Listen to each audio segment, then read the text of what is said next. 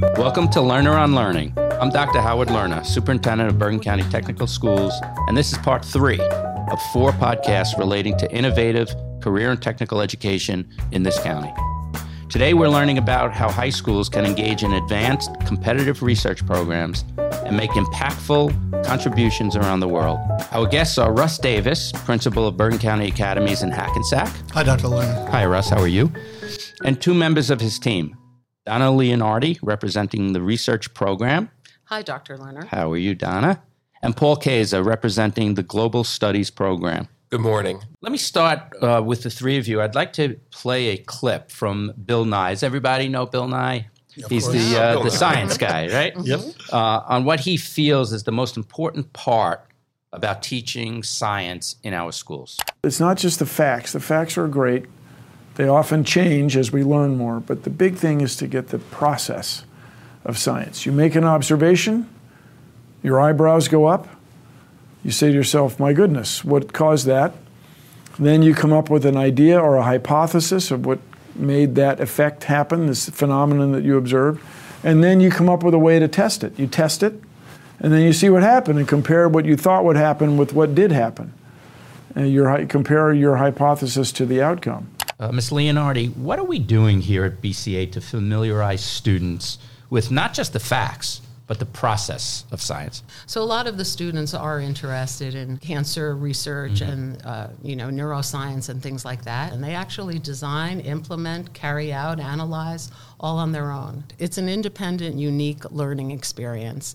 If they were in research labs on the outside, they would walk in and the PI or principal investigator would say, this is your project. This is my area of interest and this is what you're going to do.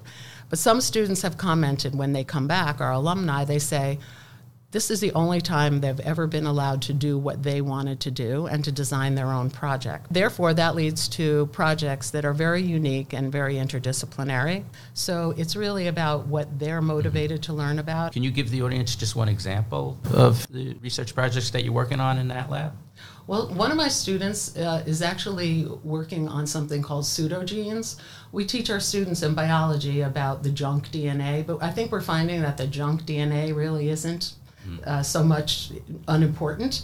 And these genes actually help to regulate the transcription and expression of protein expression of proteins that are important in controlling the cell and the cell cycle and so forth, which becomes very important in disease such as cancer and so forth. In what respect? Well, if we understand that there are such things as pseudogenes, genes that can actually manipulate the cycle of a cell, because cancer is really nothing more than uncontrolled cell division. So if we're able to understand even in more detail about how a cell goes awry, then the students can, become innovators and actually perhaps go on to design medications that will address those pseudogenes and so forth. That's fantastic. What the students will do is they'll go to the chemistry lab then to create nanoparticles. They'll create nanoparticles that have drugs encapsulated in them. They'll create nanoparticles that have membranes of our immune system cells that will target cancer cells. They'll actually go right to the cancer cells. So there's some enmeshment between our different sciences and our different labs. Oh, absolutely. So we also, I mentioned, we have a microscopy suite. So my students who develop these nanoparticles in the chemistry lab, but then work with them in the bio lab, they go to the microscopy suite and image those nanoparticles on our scanning electron microscope. Wow. We can look inside of our cells then with a transmission electron microscope and see exactly what those particles are doing. Do they get in? Do they go to certain organelles? Or, is that the way that they're working? And so forth. That's fantastic. And Dr. Lerner, oftentimes when we ask a student why they did a particular type of research, they often have a story. It could be a family member who has a certain disease, and that's the passion that the student brings to their research. Yeah, that's so I great. think that's remarkable. I just met with our 11 Regeneron semifinalists. We're very proud of them. Yeah, and as you should be. And I was asking about their research. One is working with, type 1 diabetes situation. Another one was talking about brain cancer. So, it's vast in terms of what we're looking at, and I think that's fantastic in our research program. Now I'd like to play another clip for the 3 of you. and it asks us to take a broader look at education. This is Dr. Fernando Reimers, the director of Harvard University's International Education Program. Take a listen. Our children and youth are living in a world that is increasingly interdependent. It is very important for all of us to understand this world in which we live. And global education is an avenue to provide an opportunity to acquire that knowledge, those skills, and that understanding. Mr. Kayser, listening to that clip, I want to ask you, how are we introducing global concepts to our students? So back in 2006 was the first official BCA Global Studies program with a small group of students traveling from New Jersey over to Taiwan. Since then, actually, we have brought, by the end of this school year, almost 1,000 students abroad in that time. Wow. And we've actually hosted over 900 students here on campus as well. All of our programs here are homegrown. So we plan 100% of all we do in-house. We do not use external tour companies. We do not go to a brochure and pick a tour out from page 43. It's pre-boxed. Mm-hmm. Everything is built by BCA teachers and is done so at a much lower cost. So that's the difference, number one. Number two is our educational partners around the world. So in each of our programs, we have either a secondary school, which is much like BCA. It could be Bexley Grammar School in London, which is one of the top performing IB schools in the UK. It could be the American College of Greece in Greece. Or it could be a university, like we worked with the University of Eastern Finland last year for engineering collaboration. So we have all of our academies involved in these global exchange programs? Through a rotation of 2 to 3 years, we are hitting all of our academies through their academic themes. So all our programs are not generic tour programs. They are all done around a theme. For example, in the past couple of years, we've done an engineering collaboration in Finland. We have done a cultural exploration in the United Arab Emirates. We have done a STEM delegation to Israel, music in Denmark, theater in London, and so on and so forth. So some of our current projects going on and that happened the past couple of years do include a collaboration with Kokataiji High School in Japan, and they were recently recognized this past year as one of the top 10 high schools in Japan. Part of the reason that award was given to them was actually because of their relationship with the Bergen Academies. This year here, we have 8 different countries we're traveling to. We hope to bring around 190 to 200 students abroad. Some of our trips this year include a music and science outreach in Denmark, our first ever humanities global exchange to Greece, exploring the birthplace of democracy, medical studies program in London, a theater intensive in London, a cultural program to South Korea, a tech program in Toronto, a leadership program in Singapore, and also a coral reef research program in Israel. Do we do anything in Bergen County, Mr. Kayser? We do a lot of the pre and the post. So a lot of these students, as we're filming this podcast right now, there's actually a web. This morning at 7:30, we had a Skype call with our partners in Greece. So this year, we are hosting groups from Singapore, from Denmark, and from Japan, as Singapore, Denmark, and Japan are coming this spring. We host a group from Australia in the fall. And when they come here, of course, they all want to see what goes on inside the walls of this great high school. So they'll often be shadowing one of our BCA ambassador students for an entire school day here.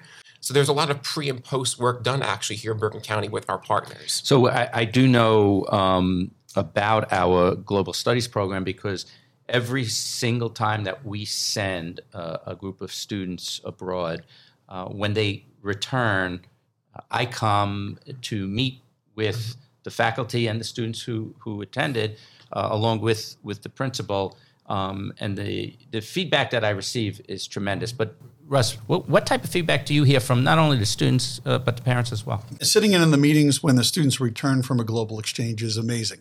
The connections that they've made with students and teachers around the world is something that you really can't reproduce here at the school. And the best line that I ever heard from a student who returned from one of our global studies was, "Mr. Davis, the world feels smaller to me now." Mm-hmm. And that really is the goal of what we're trying to do here in Hackensack, New Jersey, but extending our reach around the world. And sometimes I like to tell people that we're a high school that thinks we're a college. Mm-hmm. So we do incorporate some free time into the child's day or the student's day. And that gives them the ability to take electives, to take projects, to do hands-on learning in all of our labs that Donna mentioned before. It just is a unique environment to be a part of. I think that's really important because that's when the students can come to the lab to carry out their research projects. Because we have the extended day, many of the students are able to come to the labs every single day of the week to work on their cells or whatever project they're engaged in at the time. It's quite different than working in a research lab outside of school because those students frequently go for 6 weeks during the summer or maybe on one day over a weekend. So our students are able to really advance their research by having that extra amount of time that they can spend in the lab if that is their passion. And Mr. Davis, what's our newest lab?